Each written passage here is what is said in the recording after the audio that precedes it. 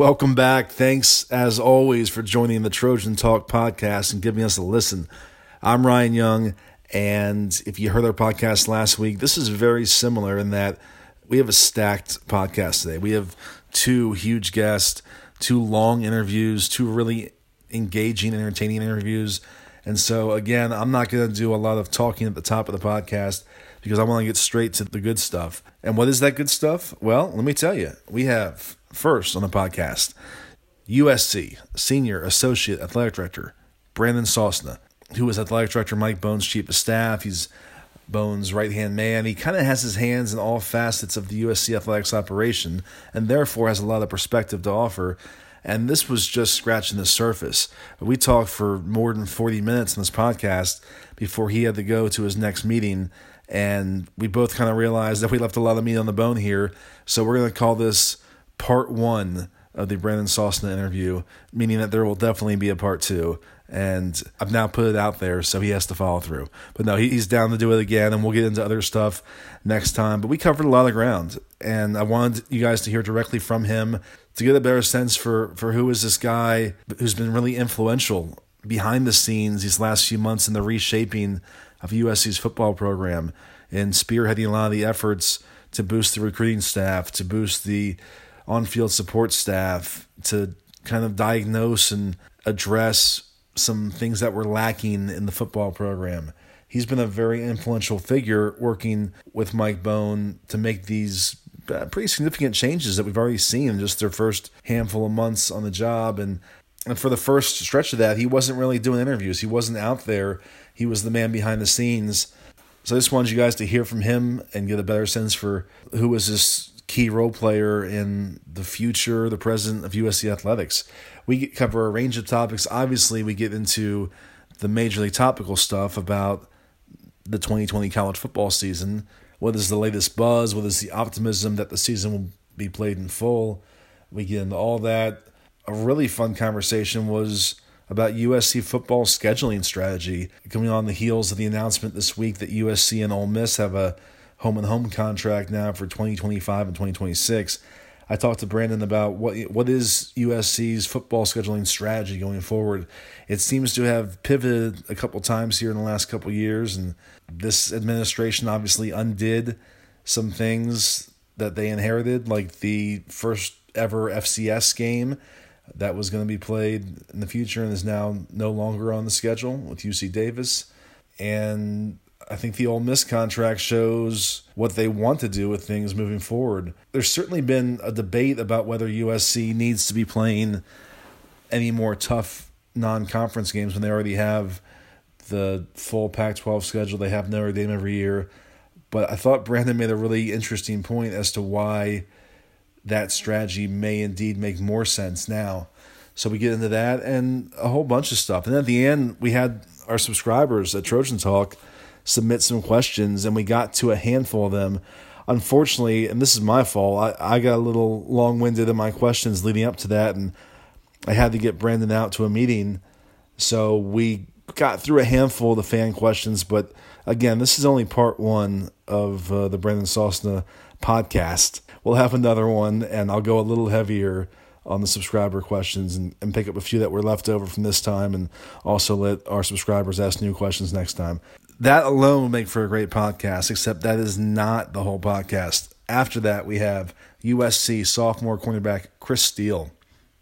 And if you've not heard Chris Steele do interviews or talk on this platform, he's really interesting. Like, he doesn't really hold back anything. He gives really interesting perspective and answers. And it's not, you're not going to get cliches or some heavily filtered thought. He kind of tells you what he thinks and what he feels and what he sees.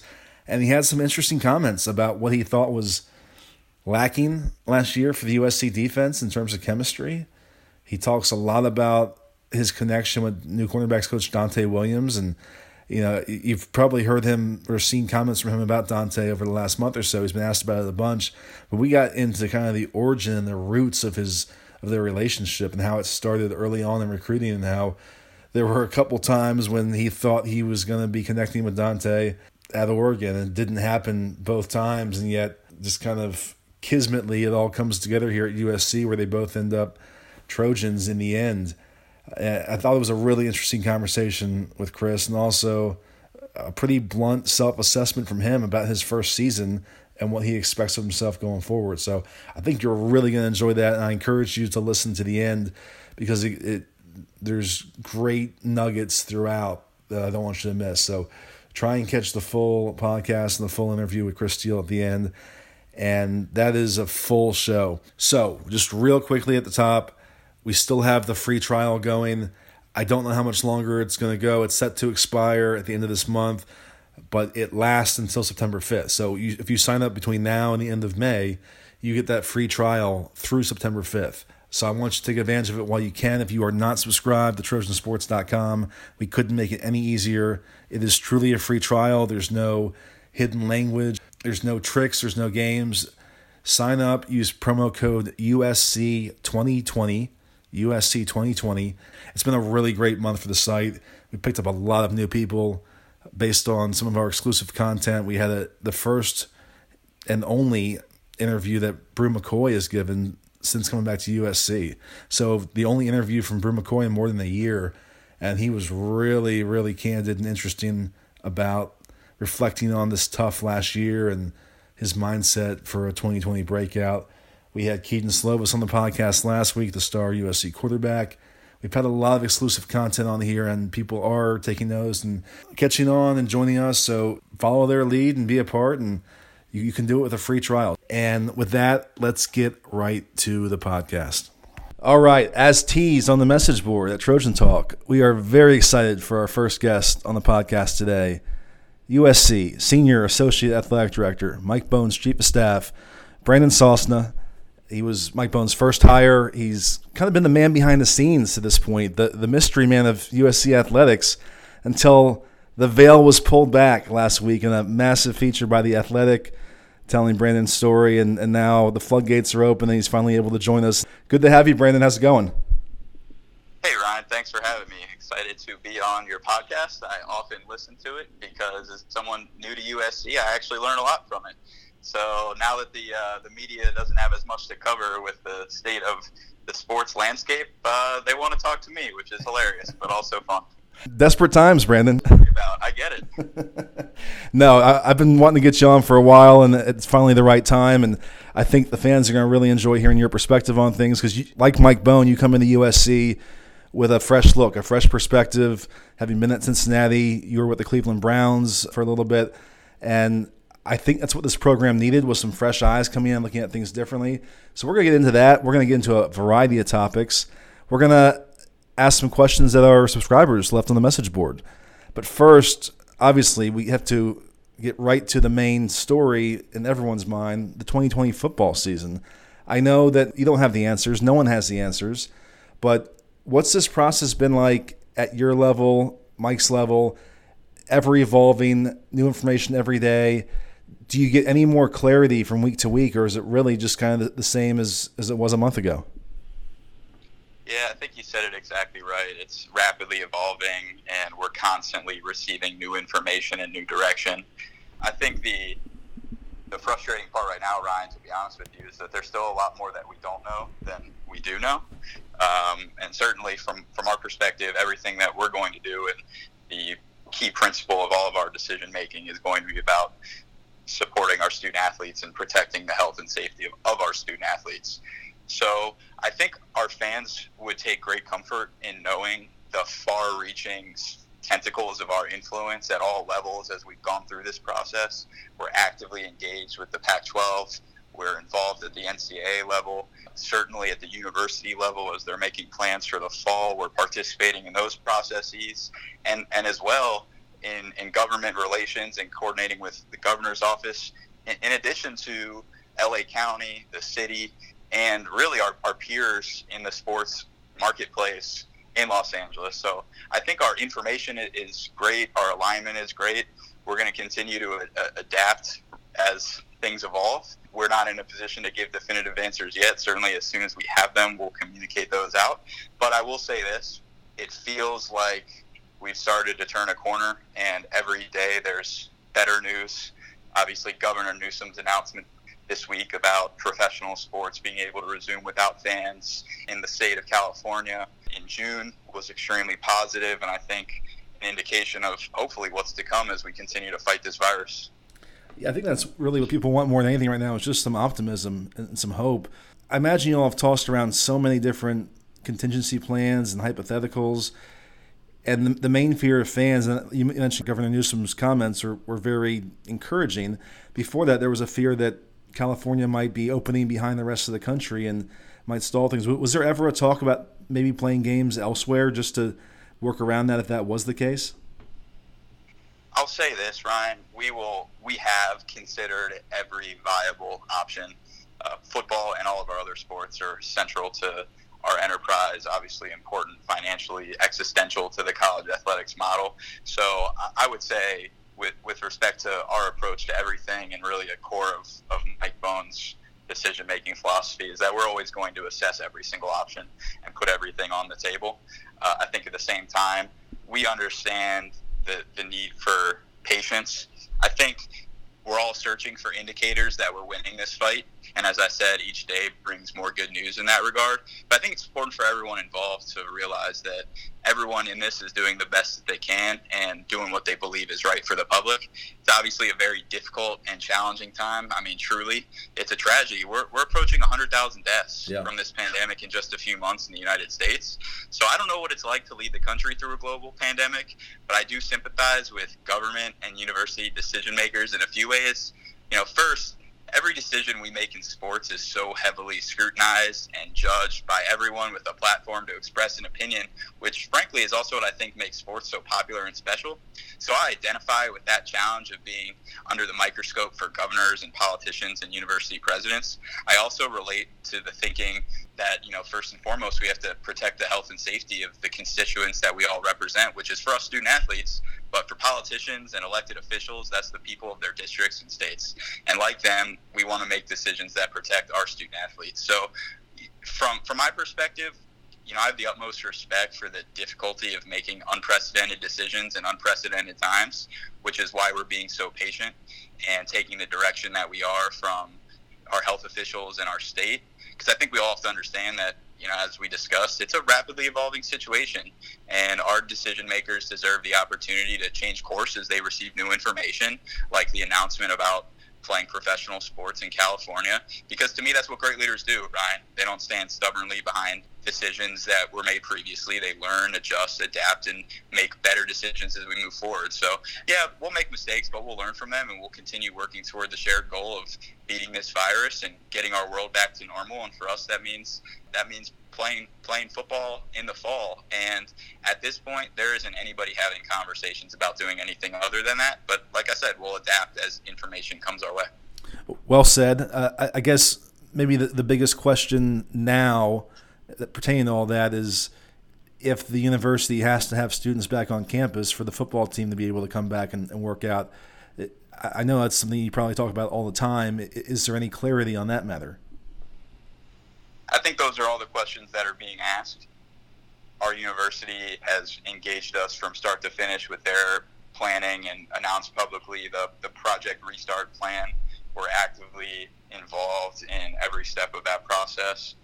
So I think there's a lot that's been written about hybrid models and understanding that there are some students who, to do what they were brought to the university to do, require on-campus instruction and participation. So I think all of those things will continue to be evaluated, and I believe that in the next several weeks we'll really have some additional clarity as to what the specific mechanics of a return to campus operations might look like. But we're going to support our university, and we believe in our university and our leadership. Dr. Folk has been an unbelievable supporter of athletics and has been instrumental over the last several months in a lot of the success that we've had, and we're in perfect alignment with them, and we're pleased with the progress that we're making on that front. Well, that's really all that can be said right now, is that there's optimism and there's progress. So that's good. Meanwhile, the business of college football never stops. It hasn't stopped during this, and there was big news this week. USC announces a home-and-home contract with Ole Miss for the 2025 and 2026 seasons. Really intriguing for fans to get a Pac-12 SEC showdown. I want to get into this specific matchup with you, but just in terms of general scheduling strategy, what is Mike Bohn's approach? What is your input? What is the strategy moving forward for USC football scheduling? It's a great question, and I'm glad it's being asked, and it's fun to talk about because I think the non-conference scheduling in football is just one of the more unique but also exciting components of the work that we do. I think as much as anything else, Ryan, the Ole Miss series is a reflection of the decision-making framework that Mike and I believe in, which is simply to not constrain our thinking. We're going to evaluate every opportunity individually and on its own merits. I wish everything could be a science because, foundationally, I do believe in data-driven decisions, but there's an art form to scheduling too. And certainly there's data to support the advantage of the 7 home game schedule in the current climate, but it is a delicate balance. Certainly the competitiveness aspects of scheduling are a critical priority, but, so too are the desires of our fans. We want to reward their support and loyalty with games at the Coliseum that energize them. They're grinding through years and years of supporting our program with season tickets and donations, and we want to reward them for that. And I think also we want to bring value to our conference and our media rights partners in our non-conference games. So we actually didn't realize until we got into the discussion with Ole Miss that we hadn't hosted an SEC opponent at the Coliseum since 2005. And I think if we can control it based on the landscape, our fans deserve that. And furthermore, I think, Ryan, when you talk about the strategy of scheduling with respect to the 7-game home schedule advantage, as we look to a future that possibly includes an expanded college football playoff, and we move into an environment where each Power 5 champion earns an automatic bid, it might actually be beneficial to play a more competitive non-conference schedule. There's a risk-reward calculation there that, frankly, it will take years to study from the time that a playoff expansion occurs, if that happens. But, intuitively, our thinking is that regardless of how you perform a non-conference play, that if you can make the playoff by winning the league, you might be more inclined to play big-time non-conference games that your fans will love and your teams will love and you'll be able to recruit to, because if you win those games, it'll be a significant boost to your potential at-large playoff bid hopes. But at the same time, if you don't win, you can still get to the playoffs through the conference. So, we're trying to make decisions that balance all of those different facets of the scheduling strategy, but we're also trying to be mindful of where we think the future of the college athletics game is going with respect to a possible expanded college football playoff, and we want to be able to take advantage of that if the time comes. That's a really interesting point. I'm glad you made it. It more or less answers my next question I was going to ask you. Presently, the risk-reward balance is that every loss is devastating in college football, and you're already playing 9 conference games. You're playing Notre Dame.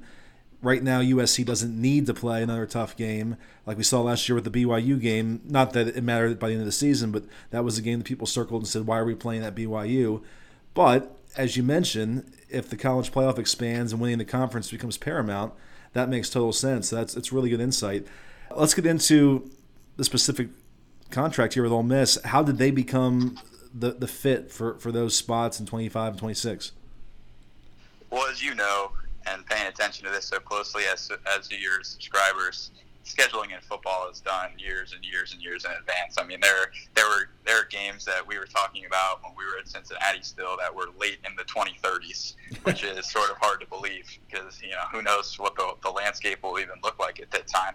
But when Mike and I arrived, it wasn't an initial priority. I think the UC Davis game was an initial priority just based on the fact that we walked in the door and we were hit over the head with it, which I think is great because it helped inform some of our decision making. Because I can promise you that I did not come to USC knowing that we were one of 3 programs that had never played an FCS program, but I found out very quickly because I heard about it from a lot of people. So that was our initial football scheduling priority. And once we got through the process of getting entrenched at USC a little bit, transitioning in, certainly it's been disrupted since then, but really in the coronavirus pause, we were able to take some time and reflect on our football schedule. And the reality was we're not as far along as we would like to be at this point with respect to our schedules in 2024 and beyond, of which none are complete at this time. And as you get 4 years away, that's usually when, you certainly want to have your schedule wrapped up by then. So we sought out some different opportunities to complete our schedule.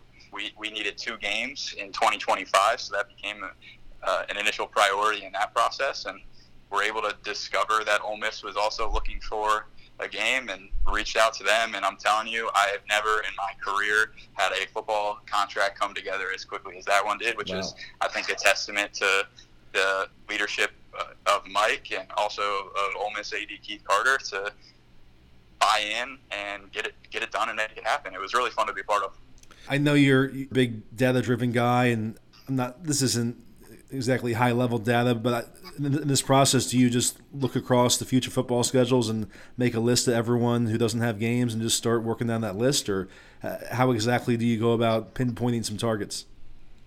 We have a software platform that we use that's, I think, used by almost every FBS program in the country at this point, where every schedule is loaded in and you're able to pull some reports based on who's available, who's looking for games. You can designate that, hey, we're looking for a game in these years so that you show up. It'll also have an algorithm that will just show you which teams still have availabilities. I think sometimes it's misunderstood in the public because games are not often announced right away.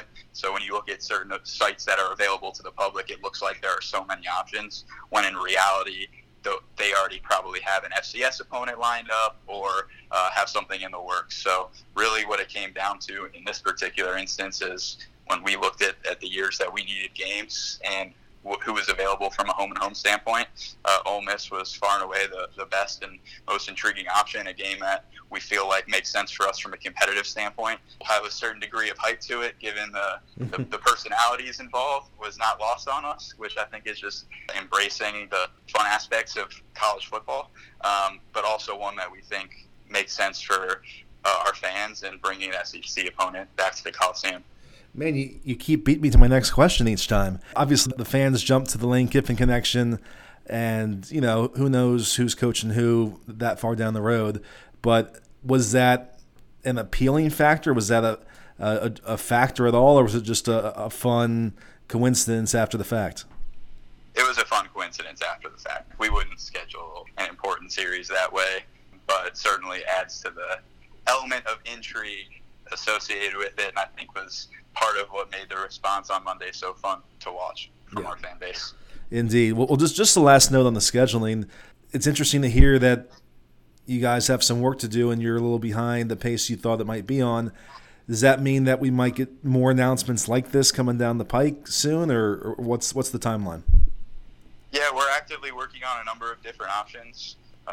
We're trying to be really creative with some unique ones that are some things that maybe we haven't been able to do in the past or are an extension of some of the fun things that we've done in the past. So you never know how these things will come together. We got spoiled with Ole Miss because they were such great partners in making it happen. But not often does it work that way. So we're working on it every day. We've got a lot of different options that we're working on, and certainly hope that we can get some of them done because I think a few of them will be of interest. Good stuff. Well, I want to segue. I mentioned at the top of the show that you had kind of been the man behind the scenes for your first few months here, and you were seen but not heard from. And then Antonio Morales of The Athletic dropped a wonderful feature story a few days ago, kind of just about your ambition, your rise. And I don't know if all fans know, but you're 27 years old. You're really young in the game, and you got into the game young. Mike Bohn kind of spotted your potential early and gave you a big opportunity, and it's gone from there. How has your relationship with Mike evolved since that point, and what's the thing that has connected you the most to him to the point where when he comes here, you choose to follow him to USC? Yeah, Mike is really special, and there are not many athletic directors or executives in sports who attain the level and caliber of position that he has, but also maintain such a level of humility. There's no ego with Mike. I mean, you talk about the expression, someone who pulls their shirt off their back for someone else. I've actually watched him do that literally multiple times in the 6 years that we've worked together and known each other. There was a time, Ryan, that a student at Cincinnati wanted to interview him for a paper he was doing, and the student received 3 dates from Mike's assistant, 3 dates and times from Mike's assistant where he would be available to do this interview. And the student actually responded to say that none of those worked. Like, if I were in college and I were meeting with the athletic director, I'd find a way to make one of those 3 times work. You know what I mean? I still operate that way. Yeah, right? Exactly. So, this guy was like, hey, none of those work for me. So rather than Mike saying, all right, whatever, it's not going to happen, he got the student's class schedule met him outside of one of his classes and walked with him to his next class so that he could interview him on the way, which to me is just a small example of just the availability and the accessibility and the type of person Mike is. I think what I appreciated most about the profile that Antonio did, and honestly I'm very flattered that he and others felt that it was a story worth telling, is I've heard over the last few days from so many young people in the college athletics industry, and I think the reality is that we're in a higher education, very risk-averse, bureaucratic, rigid model, and it's very much a one step at a time, climb the ladder kind of industry, when in reality there are young people all throughout the business who are more talented and more capable of doing a lot more. And the difference between me and them is that they didn't have a Mike Bohn in their life. So I'm really grateful for Mike. He has been an incredible mentor, a great friend, really supportive. But at the end of the day, more than anything else, he's given me an opportunity and empowered me to make an impact. And I certainly know that I wouldn't be where I am without him, which is why I'm so loyal to him, and why when he got this opportunity, I didn't hesitate to follow him here, not only because it's USC, but because of the strength of the relationship that we have. And I know that that's, as much as I like to claim responsibility for all of my successes, I think anybody who has success in the sports world, certainly you have to add value and be talented and deliver results. But there's an element of luck to it for all of us, and I'm certainly on the extreme end of that spectrum. I thought that was one of the most interesting parts of Antonio's story was Mike making a tough decision in giving you a prominent position when there's older people in the department, and knowing that would be perceived in different ways, and it might be controversial in some way, but just saying this is the right guy for the job, doesn't matter how old he is. I would encourage anyone listening to read the whole story. We don't normally spend so much time tallying the competition, but it was a great story in The Athletic by Antonio, and there's other good anecdotes in there. Since you shared a really cool Mike Bohn story with us, let me just ask you generally, is there another story that comes to mind when people ask you about Mike and just say what kind of a guy he is, or what kind of an AD he is? Is there another story you love to tell about him? There are too many stories to tell about him, Ryan. I figured. I can't pick one. Fair enough. I'll come back at you over time and pick away at some of that trove of tales. But you got it. What was it always just assumed that if he left that you were going to follow to his next spot, or was that a decision that you had to sit down and evaluate and make? I would say it's just a general approach. I'll evaluate any opportunity as it comes up, and that was a different type of calculation, because you have to understand I'm the youngest of 6 kids. I've been raised in Cincinnati. For all the people who are reading and consuming your content who grew up as diehard Trojans fans, that's how I grew up as a Bearcats fan. So really, I was working in, for me, for where I was in my career, my dream job. It was also the fact that when I moved back from the Browns in February of 2019, it was the first time that my family lived together in the same city, all 8 of us, since 1999. And so to turn around a few months later and blow all of that up was difficult. I've got 4 nephews and a niece who I really enjoy having a relationship with, who are all under 5 years and younger. So there's a lot left behind, but at the end of the day, USC is USC. It's to me the preeminent athletics program in the country, and it's one of the few places where you can consistently win national championships. And to me, I don't understand why you would be in the business of sports if you weren't in it to win championships. And so the opportunity to go to a place where we can do that was by far the biggest thing for me. Well, I have to ask about maybe the most interesting comment Mike had in that feature story about you, was that he thought you might eventually become the youngest athletic director of a Power 5 program. Knowing that you are an ambitious guy, I have to imagine that that's a goal of yours.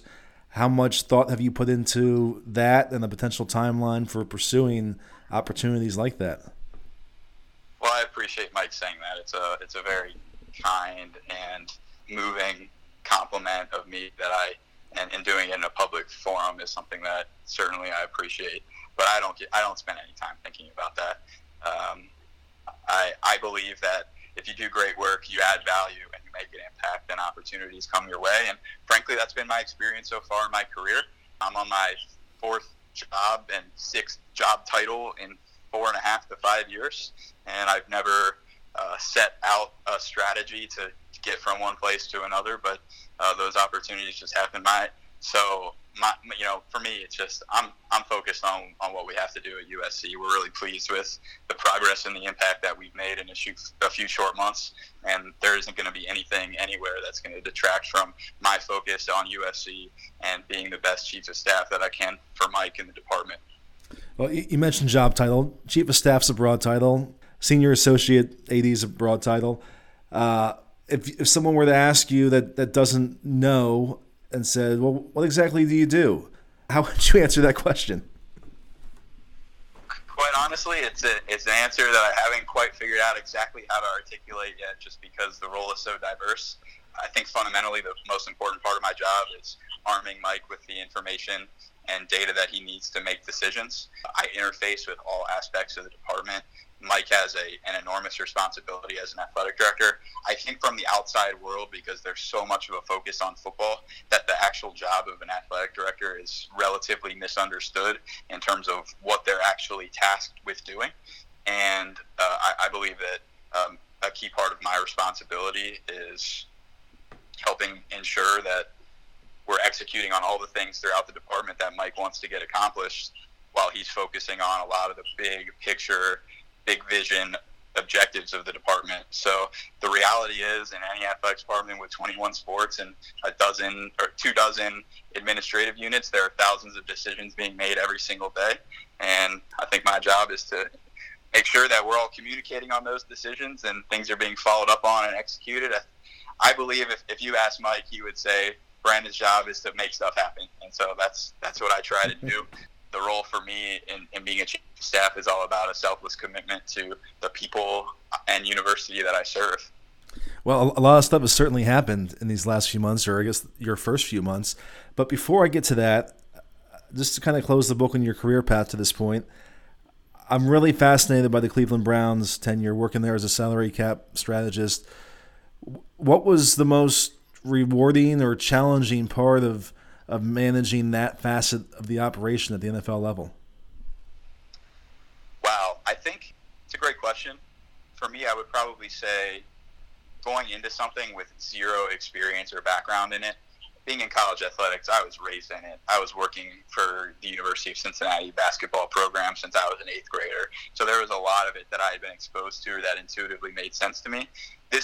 The transition from going to a college athletics program to the salary cap analyst function was moving from a generalist to a very specialized skill set. So I didn't know the NFL's collective bargaining agreement. I didn't know how salary caps were calculated. I didn't know the different nuances of the various aspects of different rules and how things are calculated. And so I had to learn all of that from nothing.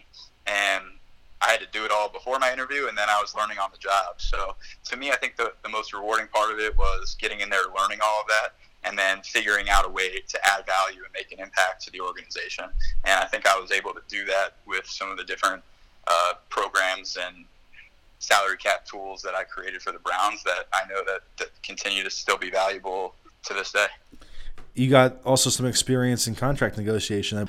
Is there a good story? I know you can't use names specifically, but is there a good story of a negotiation you were involved in that was just kind of eye-opening to you about how that process works? Not really. There's just a lot to learning the nuances and the language of the business. It's sort of like, hey, you might have some ideas about how this works from the outside world or what you've seen in TV or movies, but there's a different internal dialogue within the business of football, and just understanding how all of that comes together was eye-opening for me. I did have one experience. I was negotiating a contract, and each contract has termination for cause language. If a coach does one of these things, then they can be terminated for cause. Very standard employment contract language. Well, I had one agent who didn't like that there was a clause in there that required his coach to know the NCAA rules, which if you look at any coach employment contract or any employment contract for anyone who works in college athletics, knowing NCAA rules is an important part of the job to make sure you don't violate them. Yeah. So the agent calls me and says, my coach isn't signing this contract. I said, well, every single coach we've ever had in the last 10 years has signed this contract with this exact same language, so I'm not really sure why your client would be any different. So he goes on to say that if I wanted to, I could walk into that coach's office, drop the NCAA rulebook on the table, ask him to turn to page 73, and if he doesn't know exactly what that rule means, we could fire him for cause. And I was like, okay, buddy, we're never going to do that. What are you even talking about? So you get all kinds. I mean, I've had some unique experiences, that's for sure. Well, that's a good segue to my next topic. We're going to get into kind of the makeover of USC football really quickly, and then I want to get into the fan questions. But what do fans not realize about the process of hiring assistant coaches or head coaches or any coaches, and how complicated it can get dealing with agents and just how you navigate through that and get to a point where this is the guy we want and closing that deal? Well, first and foremost, alignment is critical between the head coach and the administration. Our role in the process of hiring the assistant coaches was to help Clay and his staff however we possibly could in whatever role they needed us to play in the process. So whether that was making connections, building relationships, negotiating contracts, whatever support Clay needed to build his staff is what we feel like we're here to do. Because again, for us, athletic department leadership is about servant leadership, and so we need to serve our coaches and our programs. So the biggest thing was alignment with Clay and what he was trying to accomplish, and just being able to support however we could, and devising the right strategy to identify the coaches that we wanted to bring to USC and going out and making it happen. Going back to your expertise in data analysis, how did that come into play with the assistant coaching market and finding the right targets and the right fits for each spot? And I know you guys had an overall strategic plan of this is what we need. We need guys to do this, do this, do this. How did data come into play with that? I wouldn't overstate the role of data. I think in all of our decision-making processes, what we try to do is factor in all the information that's available to us. To me, data is information, whether it's qualitative or quantitative. It could be background information that we receive from a friend in the business. It could be stats on performance. It could be a lot of things, but central to our decision-making philosophy is ensuring that we've collected all of the data and information that we can to inform those decisions. So I wouldn't overstate the role that data played. It's one facet that we consider in our process, but I think Clay would tell you that he appreciated information at his disposal to evaluate the candidates, because I think the one thing that maybe people don't really understand is when a job at USC opens up on the coaching staff, half the country wants to come here because we're USC. So we had no shortage of interest, and we want to make sure that we evaluate every candidate. So as we were made aware of different coaches that were interested in positions on our staff, we wanted to have a process to be able to evaluate them. Well, I do want to get to our reader questions, so I'm going to ask you a very general question, and I know that the fans would be happy if I spent the entire podcast just asking about this, but what is the overall assessment of the direction of USC football at this point, and I guess how you feel the offseason changes, both public and behind the scenes? I've written about the support staff hires and everything else, how all that has impacted the trajectory as you guys see it for this program and its leadership. Yeah, we have not spent a lot of time looking backward, only to use that historical knowledge to understand the steps that we need to take today. We're really pleased with the progress that we've made over the last several months. We went through a process of evaluating what we felt were some of the challenges within the program and trying to determine how much of that can we assess to systems and process, how much of our challenges can we attribute to structure and operations, what can we attribute to personnel, what can we attribute to lack of resources, and what can we attribute to, in a lot of ways, just bad luck and circumstance. And so any program can go through a process of identifying the opportunities for improvement. I think for us, the biggest thing was looking at what do we feel like we can improve with a high degree of probability of the successful result. We don't want to make changes and invest resources to be in the same place. So we felt that our biggest opportunities for an immediate return on investment were with the overhaul of the defensive coaching staff, which we're really proud of and think that we have as strong of a defensive coaching staff as there is in the country. Retaining our offensive coaches was a critical priority.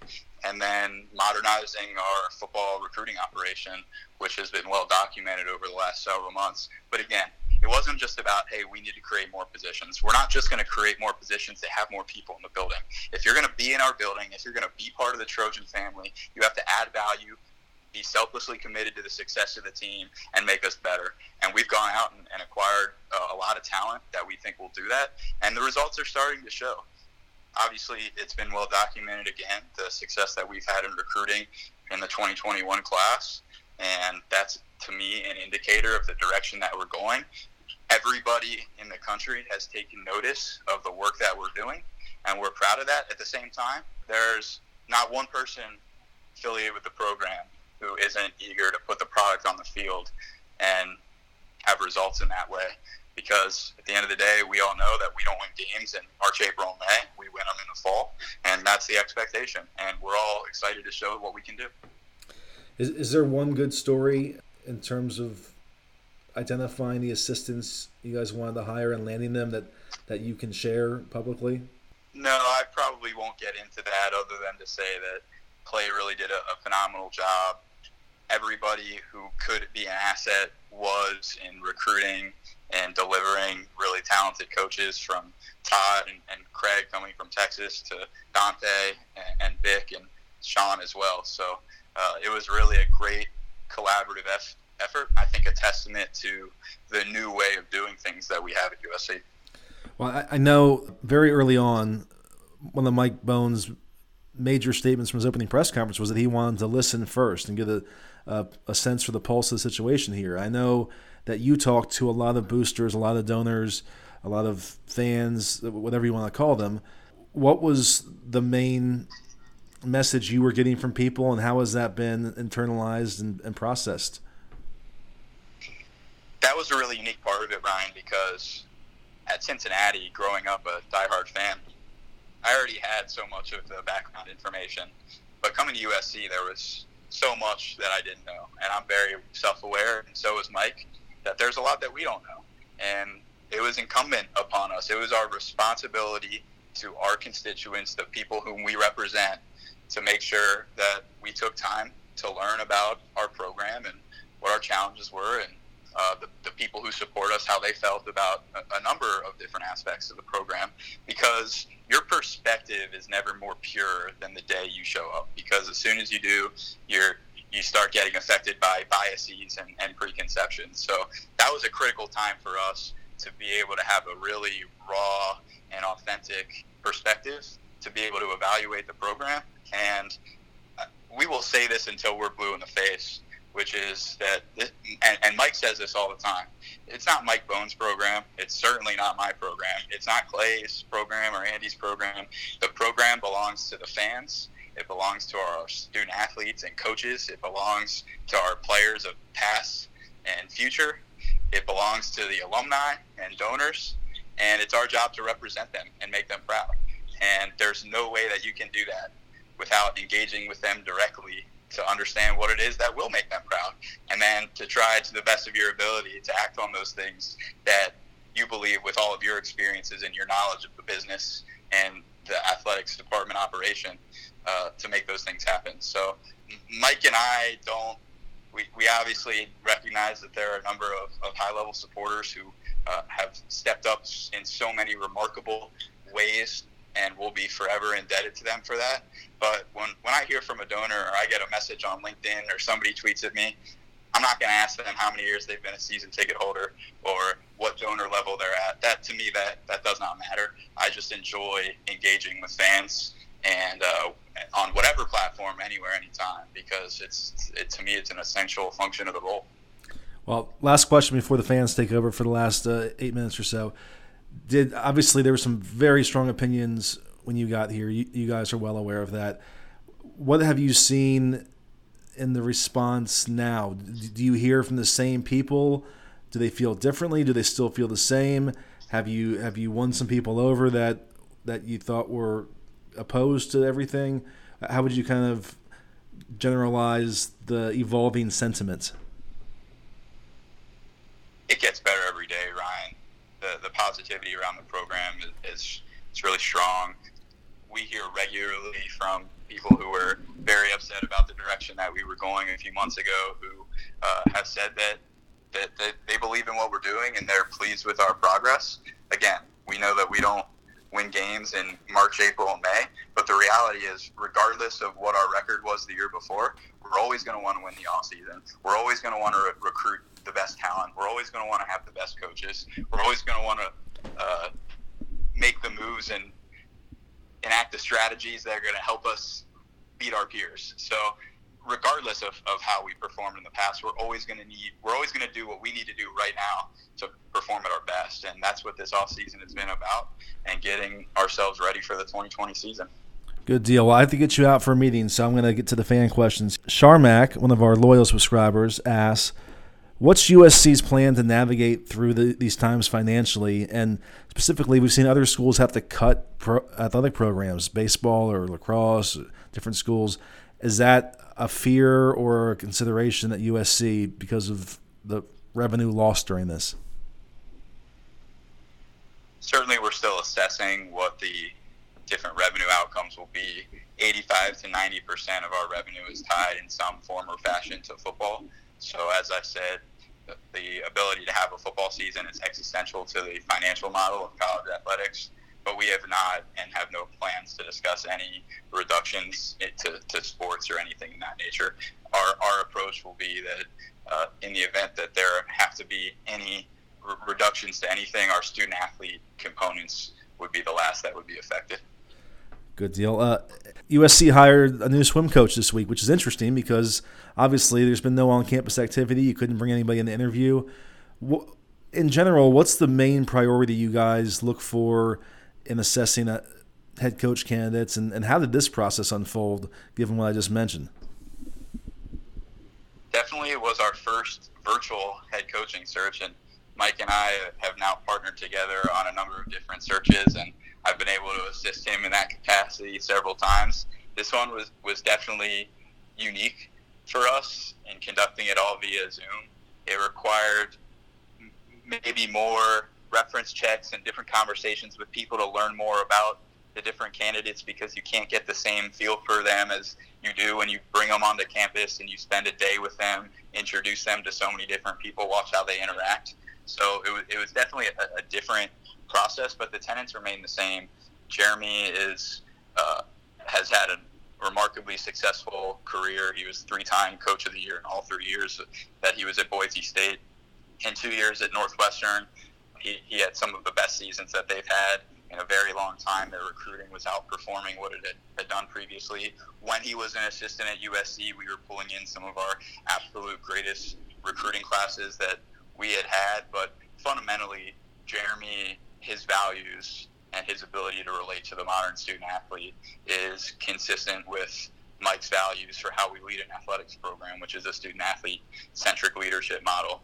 And Jeremy impressed us from start to finish in that regard. When we introduced him to the swim student athletes via Zoom earlier this week, the response that he received from them was really amazing. You could see all of their faces light up. We think that we've acquired one of the bright, young, up-and-coming coaches in the college swimming profession, and we're super excited to see what he can do, because our swim program has quite a heritage when it comes to championships and Olympics, and that's our vision for the program.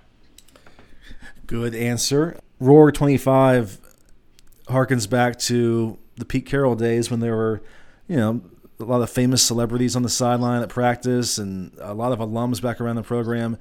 Is that vibe anything that you all have talked about trying to recreate moving forward, or is that on the radar at all? Absolutely. And if you recall, as our plans for spring football and the spring game were unfolding, we wanted it to be as open and accessible to everyone as it possibly could be. So the Los Los Angeles marketplace is one of our great inherited advantages as a college athletics program. And as the game changes and name, image, likeness involves in whatever aspect it is, we want to leverage our position in the largest market in the world for college sports to the extent that we can. And so if that's the shape that it takes, then that's something that we're going to be open to for sure, and certainly embrace if we can get it done. He also asked, is there any plan to upgrade any of the football facilities? It's an ever ongoing arms race with these crazy facilities that appeal to recruits. Is that a game that USC is going to get into, kind of the showy side of things? Just given where we are right now, Ryan, with everything going on in the world and on campus, those aren't really things that we've discussed at this point. Certainly we're aware of things that are going on in other programs and how we can compete. I think I would also add, though, that philosophically we're going to look for every competitive advantage within the parameters of what's permissible that are more efficient in terms of dollars that really help us get better before we start looking at those things. But that's a part of the game of big-time college athletics, and we're always mindful of that. Good deal. I'm going to squeeze two last ones in here. We're going to let you go. This is an easy one. Jack asked, what do you think the odds are that USC opens the 2020 season against Alabama? I hesitate to put odds on anything in this climate, again, an unprecedented time. As Mike tweeted out last week, we have every intention of playing that game. There's nobody at USC talking about not playing that game, and ideally we're gonna play a full season and play on time in the fall, and we're gonna continue to hang on to that aspiration until we're told otherwise. And then lastly, Alex 3000 changes gears and says that USC hoops basketball is often mentioned as a sleeping giant. You come from a school that was really successful basketball-wise in Cincinnati. What are the expectations for USC basketball moving forward, and what do you guys bring to the table, having been part of proud program there at Cincy? Yeah, I mean, the background that I come from and was raised in, he's exactly right. Cincinnati had been to 9 straight NCAA tournaments coming into this year. They would have made their 10th consecutive NCAA tournament had it not been for the outbreak of the COVID-19 pandemic. So I would say this. I believe that every athletic director leads through the lens of their experiences, and not even addressing previous athletic directors at USC, but Mike was a 3-sport athlete in high school. He won state championships in multiple sports. He was recruited to potentially play 3 sports in college, ended up playing 2 at Kansas. So he just has a different approach when it comes to how we embrace all 21 of our sports. But certainly football is a key part and the driving force in the USC athletics enterprise. But we're going to fuel our men's basketball program and our women's basketball programs. And I think for me, one of the great memories that I have from my short time that I was able to be in Los Angeles before all of this happened was that game against UCLA. Yeah. And that's our vision for where the basketball program is going, that kind of environment, that kind of support that we're putting behind the program. Really one of the favorite things that I've done since I got to USC has been spending time with Coach Enfield, getting to know him, figuring out different ways that we can support the program, whether it's recruiting, scheduling, marketing, engagement with former players. And I believe that we've made great progress on that front in just the latter half of last season. And we're excited about the direction that the program continues to move in. We've had a really one of the winningest stretches in our basketball program's history in the last few years under Andy's leadership. And I think fundamentally our approach, Ryan, is if we want to perform at championship levels, our coaches need championship support from their administration, and that's what we intend to provide. Great stuff. Well, your schedule never slows down. You have a meeting to get to. Thank you so much for all the time you gave us and to our listeners. You got it, Ryan. Thanks for having me. And before I go, I just want to say I really appreciate the work that you put in covering our program and telling the story of our student. It has an important role to play, and what you do to educate our fans and elevate the dialogue and constantly keeping them informed, I think is a really great thing for our fans. And as someone who loves great things for our fans, I just want to say that I greatly appreciate the work that you do. I think you're a pro, and I really appreciate appreciate you having me on. Well, thanks a lot, Brandon. That means a lot. Appreciate it. All right, our next guest, you know him well, USC sophomore cornerback Chris Steele, an instant starter last season for the Trojans, expecting big things next year. Chris, thanks for joining the show. Yeah, no problem. Glad to be here.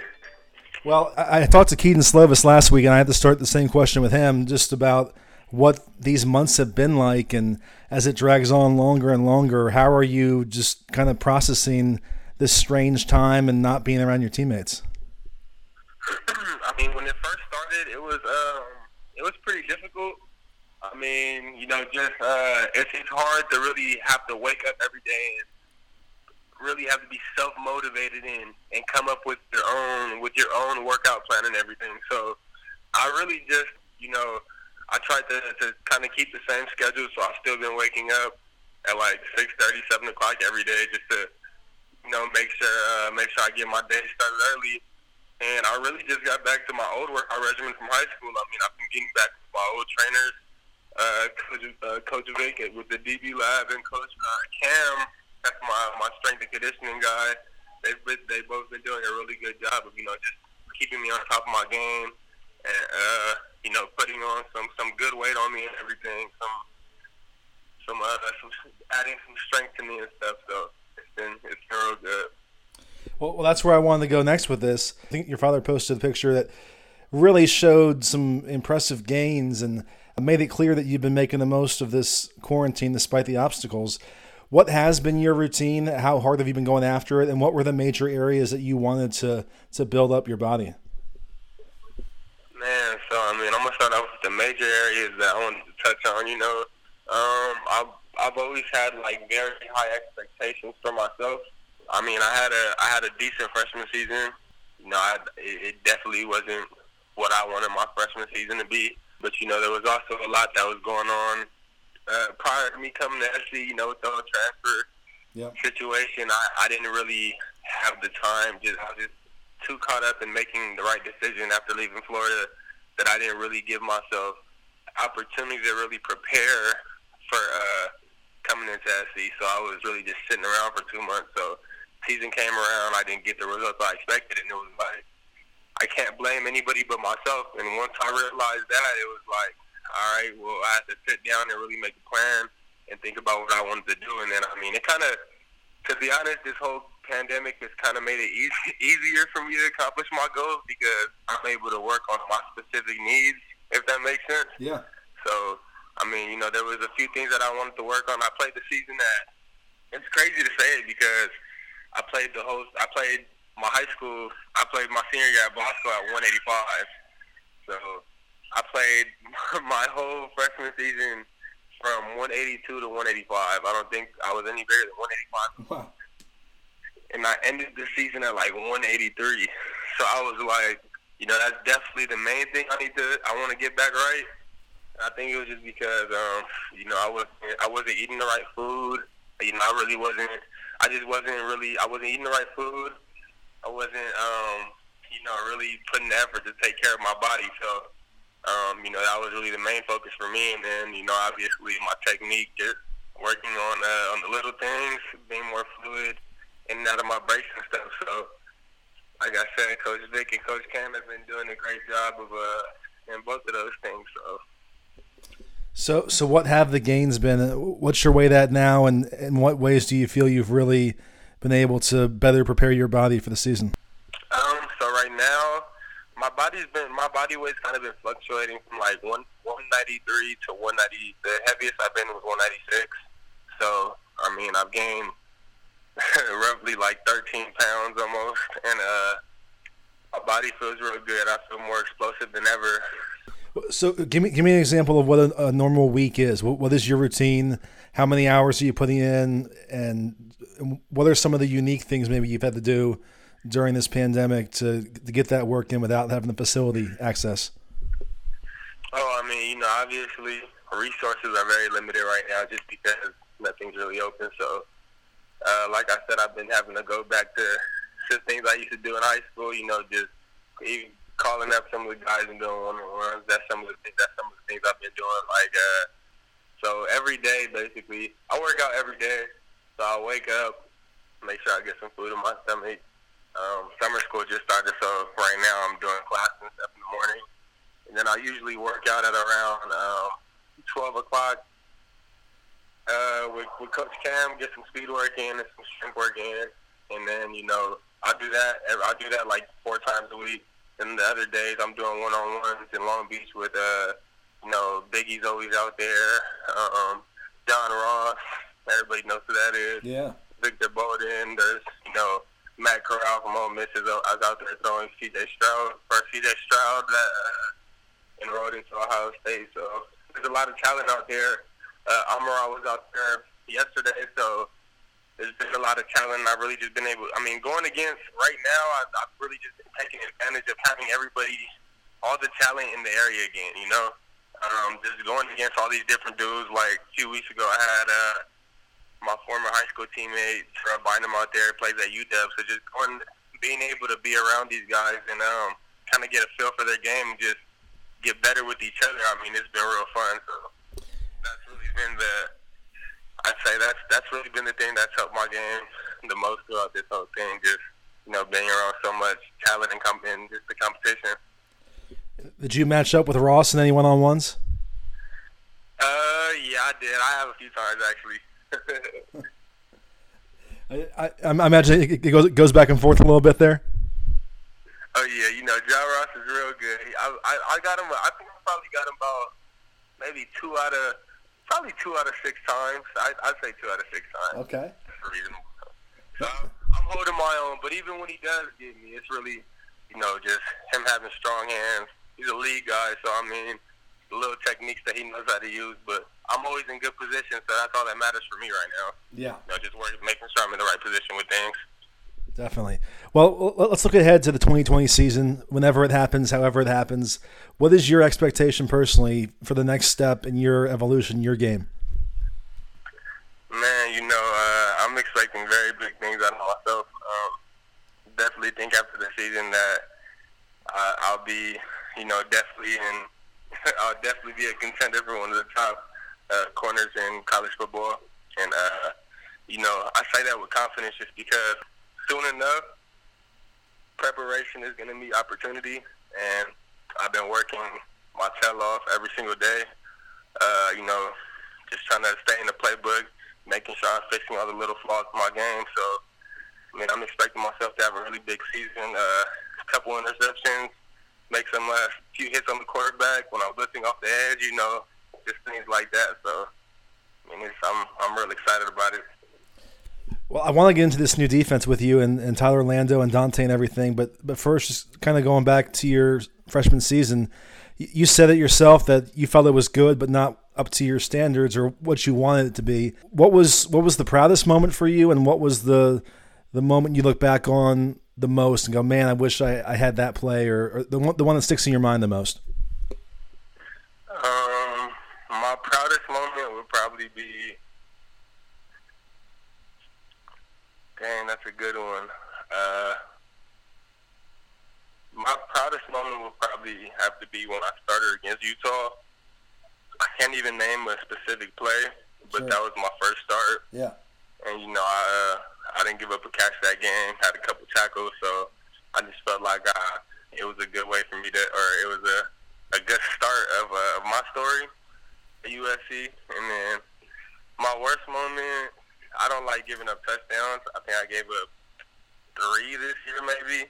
So all 3 of those, I need 6 picks in order to erase those. Do you go back and watch those just as motivation, or? Yeah, all the time. I was just on the phone with Dante earlier, with Coach Dante earlier, and I was telling him, just the little things that he's taught me already. Like, I'll go back and watch the film from last year.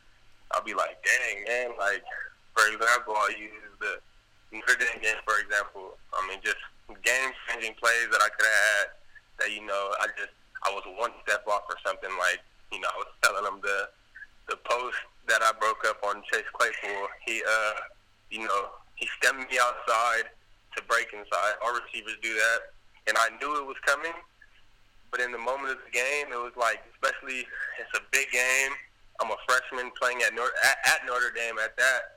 So it was like my technique would be a little off and stuff like that. So, you know, if I would have put myself in a better position, I could have kicked that ball off. Like, you know, just things like that. So, I mean, I think that's really been another good thing about this. So I really had the time to go back and really rewatch my film from last year and be able to pick out the little things that I correct. And, you know, one thing about the teams that we play is, you know, for the most part, there's been a few changes with the offensive coordinators and stuff in the Pac-12, but for our opponents in general. But for the most part, everything's going to stay the same. So, you know, players are going to stay the same. You know, even the guys that did leave, if they had the same receiver coach, they're all being taught the same thing. So, I mean, I've been taking the time to really trying to pick out little things from dudes I'll be going against and stuff. So, it's been cool. Nice.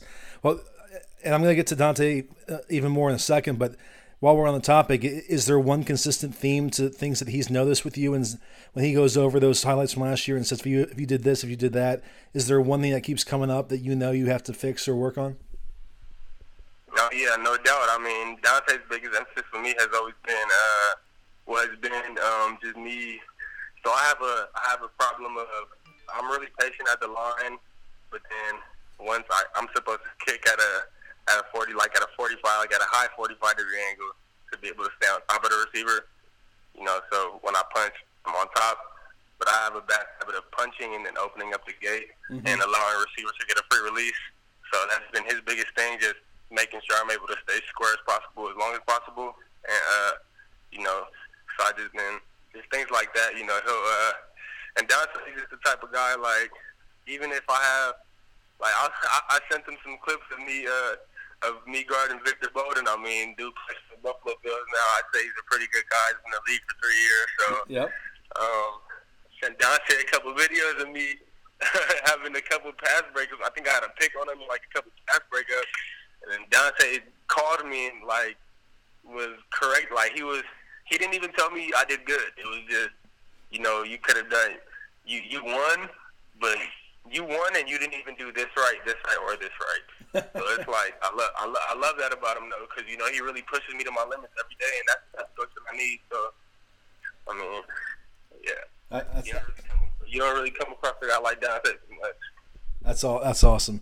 One more question looking back on last year, and this is not a leading question to try and get some soundbite. I'm truly interested in the dynamics. There was a three-way split at cornerback last year. Yourself, Elijah Griffin, Isaac Taylor-Stewart. Obviously, Isaac is working back from injury, but you're all highly competitive guys. You all probably believe that you were the best cornerback on the team. How tough was it to manage that three-way split for all of you and just know that you weren't going to be out there for every snap because they were balancing things out that way? Oh, man, I mean, you know, coming from a school like Bosco, I mean, I was already used to competition, so when I made a decision on what school I was going to go to, I never took into consideration who they had, because at the end of the day, I know what type of player I am, and I know the work ethic that I have. So in my mindset, it's always been that regardless of what people think about me, I'm gonna work to prove them otherwise. I'm not gonna give anybody an option but to play me. And that's always been my mindset. So, you know, when I made the transfer to SC, I had Greg. Actually, it was worse at first. I had Greg in front of me, Dominic Davis, Elijah, Isaac, and then Max was playing corner too. He was there over the spring. So I had 5 guys ahead of me. A few people changed position. Just left it with me, Dom, OG, and Isaac. So I was fourth string. And, you know, I just went out and practiced and really just tried to grind every day. Met with, you know, the old defensive staff a few times just to go over the playbook and stuff. And, you know, I just worked. And, you know, I ended up eventually starting, but it was really hard. It was just very stressful for me just because I've always been used to, you know, being on the field. You know, I've always, even in high school, I was the guy that when we would play against the Brew McCoys, the Kyle Ford, Chris, you're on him the whole game, just do your thing. So when I got to USC, it was like, dang, I'm not used to I'm not really used to, having to split time and stuff. Yeah. But like I said, being at Bosco, there's a lot of competition, so it was nothing new to me. I just had to fight through a little bit of adversity. But I mean, I can't really speak for OG and Isaac, but personally for me, it was real tough just because I don't like sitting on the sideline. So I mean, it was real difficult. But at the end of the day, I still understood that I was young. There was probably a few things I didn't know at the time. So, coaches probably weren't comfortable with me and stuff. So it took me a minute to really understand, like, why aren't I playing? I'm doing really good in practice. I know the defense. Like, why aren't I playing? But it was just a matter of time. So, I mean, that's really how my process was. But no, that's a great answer. Well, speaking of being competitive, we only got one spring practice to watch, but man, you were going at it with those receivers. You were jawing back at them. Every rep mattered. Every rep was competitive. Kind of take me through just that intensity you brought to that one spring practice and what that reflects in the broader sense about the way you're approaching things. Man, so, like I said last year, I was just very, I just wasn't happy with my performance. It was okay, but I wasn't happy with it. So, I made a promise to myself at the end of the season that, I was going to make every play matter, whether the ball was coming to my side or not. I was going to make sure that the receiver, the offensive coordinator, the NFL scouts watching, I wanted to make sure that they felt me. That's in practice and everything, and I mean, competition drives the champion. So, I mean, I feel like if I bring that, I didn't really come with that same energy last year, so I feel like me coming out with that energy is only going to, it's going to transfer the energy to the receivers, and they're going to come out and try to give me their best work. So, I mean, that's really why, I came out with so much energy and stuff. I'm real competitive, so it gets crazy sometimes. I'm a competitor. I love to compete. No, I mean, that much was clear, and especially it was fun to watch you and Brew McCoy go against each other. You guys are friends. Like, you guys competed in high school, but you're friends. What's that dynamic when you're out on the field going back at each other intensely in one-on-ones, and then practice ends, you're in the locker room? Does it go right back to casual, cool, or you guys still kind of hot from practice over that? Man, so Brew is definitely one of my best friends on the team, if not my best friend. I mean, me and Brew have a lot of similarity. Me and Brew relate to each other in ways that a lot of people wouldn't really understand. Sure.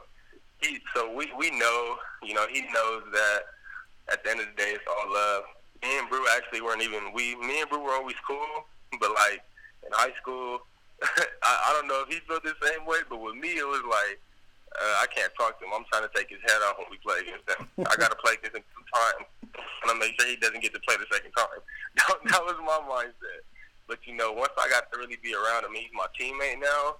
I mean, I love that dude like a brother, man. So it's always real competitive in practice, but at the end of the day, we'll still walk back to our dorms with each other and talk about, things we could have done to make each other better. So while we're on the subject with him, I talked to him last week at length about his comeback, his motivation for this year, but give us your perspective on what you've seen from him, even leading up to spring ball.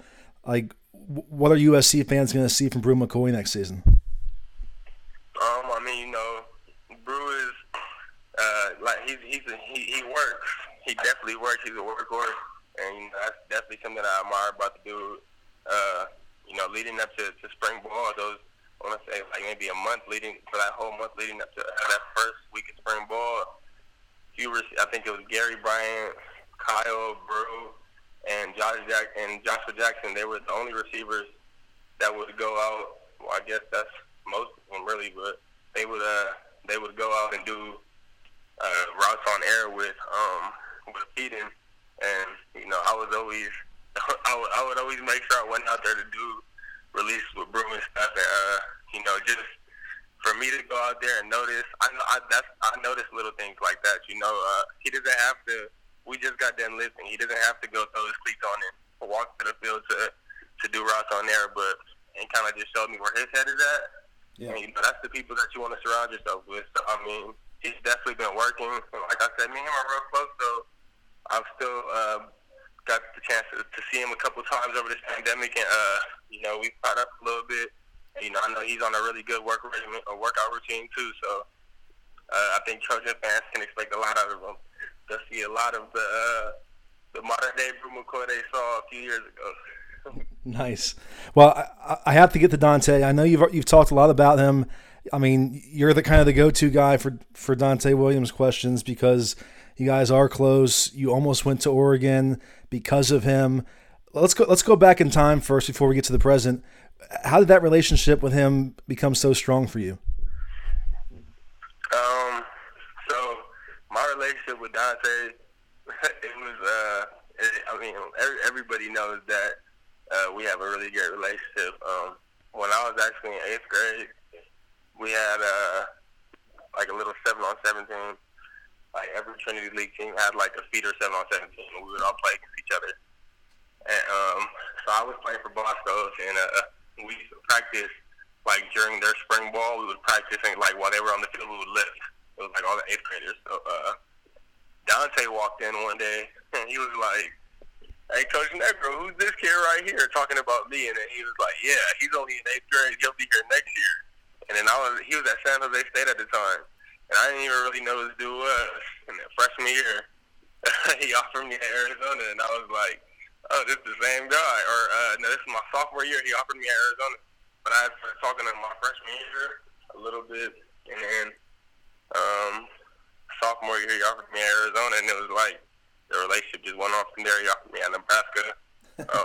Almost took a visit out there, and I was always his guy. So I mean, you know, he plays boundary and field corner, so I was always his ideal boundary corner. So it's been cool for me and he's always been my ideal coach. So I mean, it's cool for us to actually be together now. Whenever I ask guys or ask recruits or I ask current players, like what makes him so effective at building relationships and recruiting, they all say he's honest, he's straightforward, and he's genuine.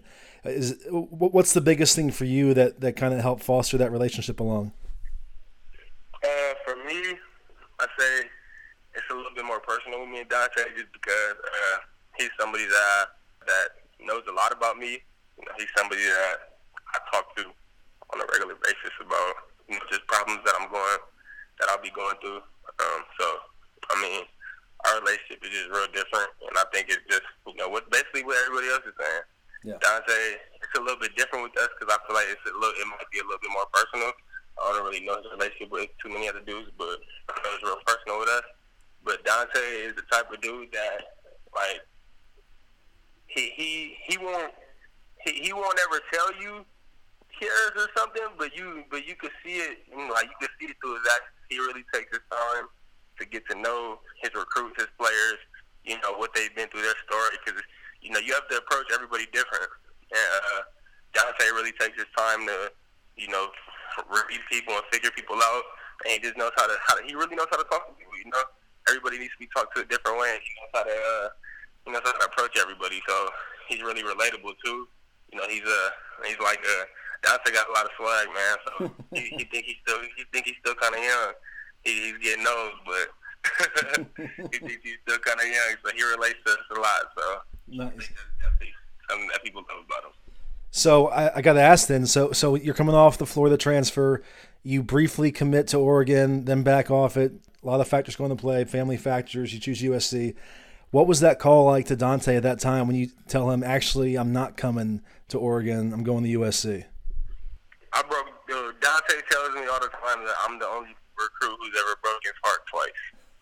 Like, I was supposed to go there out of high school, ended up committing to USC, and then I was going to commit to him, ended up committing to Florida. Went to Florida, was supposed to go to Oregon, and then ended up at SC. So, I mean, I think that says a lot about our relationship. So, I mean, you know, he understood that it was never personal with me and him.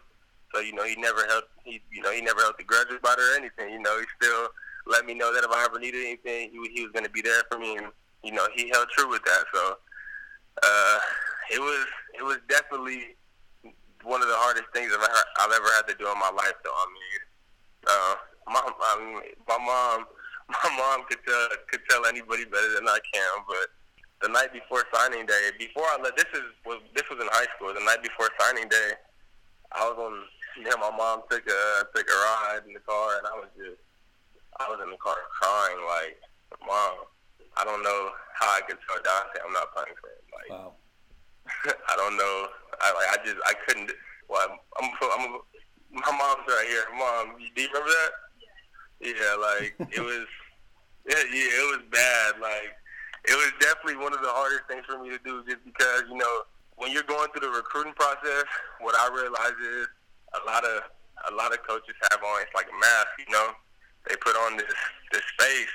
It's not really who they are. And Dante was really like one of the only coaches recruiting me that kept it solid the whole way through for 4 years. For 4 years, he kept it solid. So I mean, it was real difficult for me to do it, but I mean, he understood, and it ended up working out. So I'm good. Well, that's a great story. Then flash forward, and what is your reaction when you first start hearing the buzz that USC is going to hire away Dante Williams, and it happens, and then whenever you first hear it from him, are you just like, I can't believe this? I mean, is it shock, surprise? What was the feeling? Man, it was like a really good feeling for me. I mean, it was kind of difficult for me. I felt like I was in a tough situation when Coach Burns got fired at first, just because, I committed to Florida. I committed to Coach Warren, who ended up going to Georgia right after I signed. Yep. So I was dealing with a new DB coach there, and then came to SC. My DB coach got fired. It's like I've been in college for 2 semesters, and I've had 3 different coaches already. Like, yep. What is going on? And I kind of went through a similar situation at Bosco, and it made it kind of tough for me there as well. So I was like, I hope I don't have to really go through this again. But then Dante came, and it was like, all right, well, there it goes. Like I'm in a very good situation right now. I'm sure we would have brought in the best dude if it wasn't Dante, the best dude after Dante. But I mean, we ended up getting the best guy, so it all ended up working out. Good stuff. Just a few more for you. We really appreciate your time. I want to ask you about this defensive staff as a whole. Tyler Orlando and just the whole group and the energy, the juice they're bringing to the operation. What's the biggest difference? And you haven't even really seen it in practice, obviously beyond that one session, but just leading up to spring ball, just in these Zoom meetings, what's the biggest difference that you feel coming from that staff? Man, the biggest difference that I would say is just the energy that they bring. I mean, Coach Orlando, first day we met him, he came out to workouts and broke the huddle up and everything, And then one day he just stood up during the team meeting and was like, everybody stand up. We're gonna start making this a tradition. He made everybody stand up, and we had to, show our brothers some love. So that was definitely something that kind of stood out to me, just because I think a lot of people see the Coach Orlando that's all hyper and stuff. Always, he definitely gets everybody going, but then they don't see behind the scenes how much he really wants to bring everybody together on the team. So I think that was a big problem we had last year.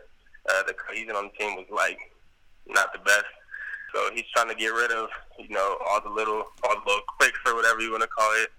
He's definitely trying to bring the whole team together as one, and that's ultimately what's going to win championships. So that's the biggest thing that I've noticed. I wouldn't even say it's definitely the energy and just the companionship that he's trying to bring here. That's awesome.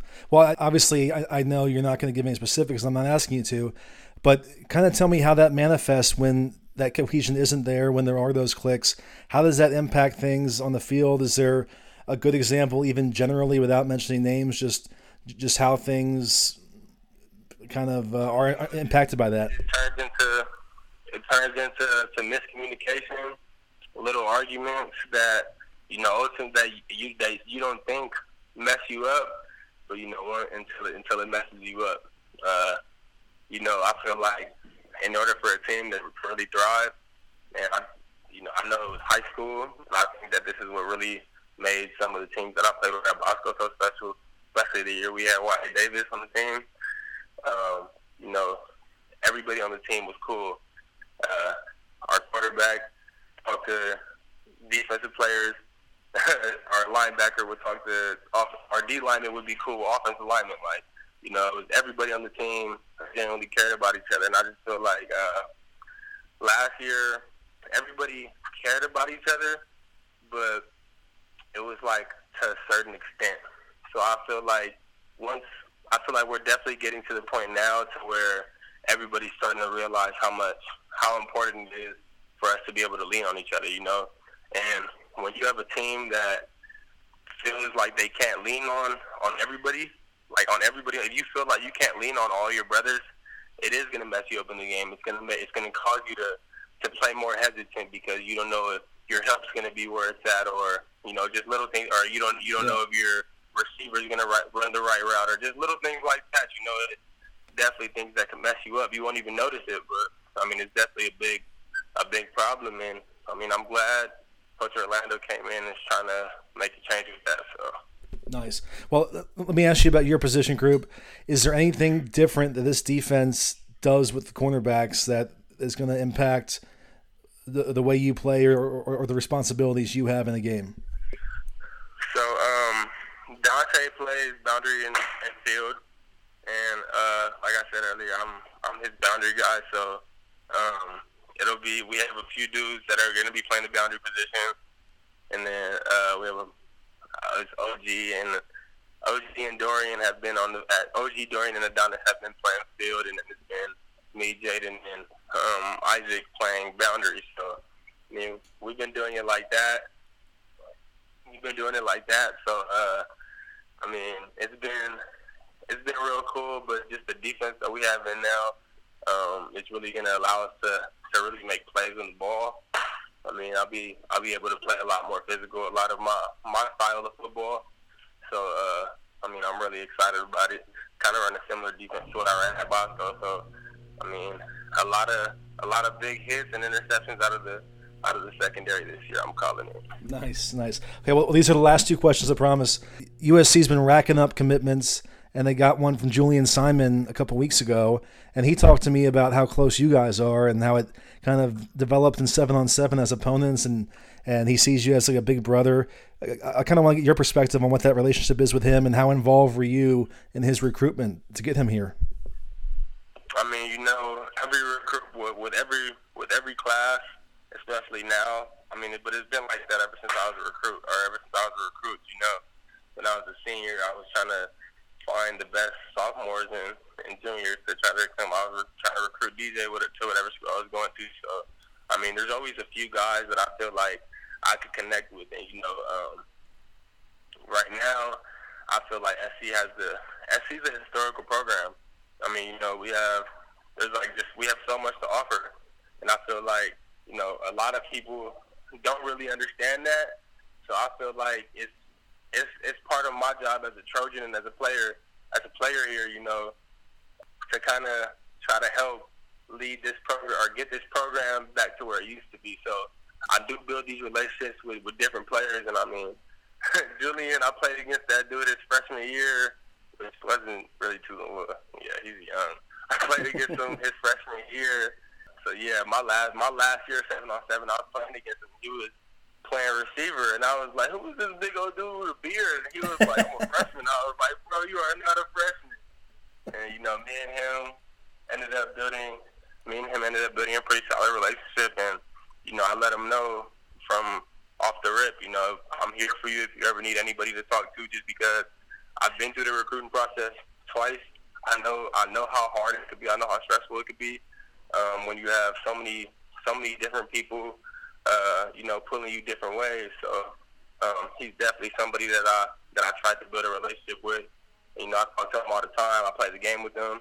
And, you know, I feel like it's very important. Like, it all comes back to the whole brotherhood thing. You know, you want everybody to be comfortable when they come in. So, yeah. Especially with the guys on the defense side of the ball, I try to make sure I always introduce myself. And, you know, he just happens to be one of the guys that I had already built a relationship with prior to him committing. And, you know, he asked me a lot of questions to ask recruitment about USC being the right fit for him and stuff. you know, I told him that I wanted him to look at me as a big brother, and you know, I was never gonna steer him in the wrong direction. And I told him the pros about him coming to SC, and I told him I know he likes Stanford. I told him the pros about Stanford. You know, I always kept it real with him. So I mean, I think, you know, that's really, our relationship is good though. I kind of got off, but me and Julian have a great relationship. No, that's great. Well, I'll close with this, and obviously, when you were coming out of high school, it was kind of a down point for the USC program. They were wrapping up that 5-7 season. I know the direction of the program was probably a factor in you going elsewhere. How do you feel about the overall direction of USC football now and what you're seeing with the recruiting class, what you're seeing with the new defensive staff, and just overall direction of this program? Man, I'm really excited about it just because, I mean, like I said, USC is such a historical program. It would have been such a shame for it to keep going. If we would have continued to have seasons how we had in the past, then, you know, I'm not happy with our season last year. But, I mean, you know, it shows progression, and we're only going to keep getting better. So I'm real excited about it. I think we have an opportunity to win some big games. So, I mean, it should be really exciting. Awesome stuff, Chris. That was tremendous. Thanks so much for all the time, and I know the fans really appreciate hearing from you. Oh, yeah, no problem. I appreciate you. Fight on.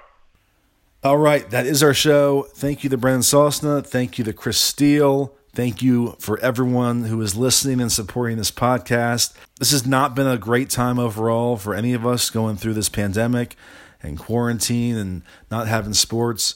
But the one thing this extra time has allowed is for us in this podcast to get some really great guests to go in depth that maybe we wouldn't get otherwise when everyone's busier with things and doesn't have as much free time on their hands. So we really thank the USC Media Relations staff for making these guys available and giving us this opportunity to have this in-depth interview with Chris Steele, to sit down with Brandon Sosna and get some perspective on the athletic department. And I hope you enjoyed both those interviews. We will continue to have more fun guests each week moving forward. I'm really enjoying the momentum of this podcast. I want to keep it going. But that goes for the whole site as well. There's great things happening at TrojanSports.com. We want you to be a part of it, and you can do it very easily with a free trial, promo code USC 2020, USC 2020 at sign up. No strings attached, no hidden language. It's a free trial. Quit whenever you want, but it'll get you access until September 5th. And at some point along the way, you can make a decision if you like what you see and you want to stay on board. With that, we will see you next week, and thank you, as always, for listening to Trojan Talk.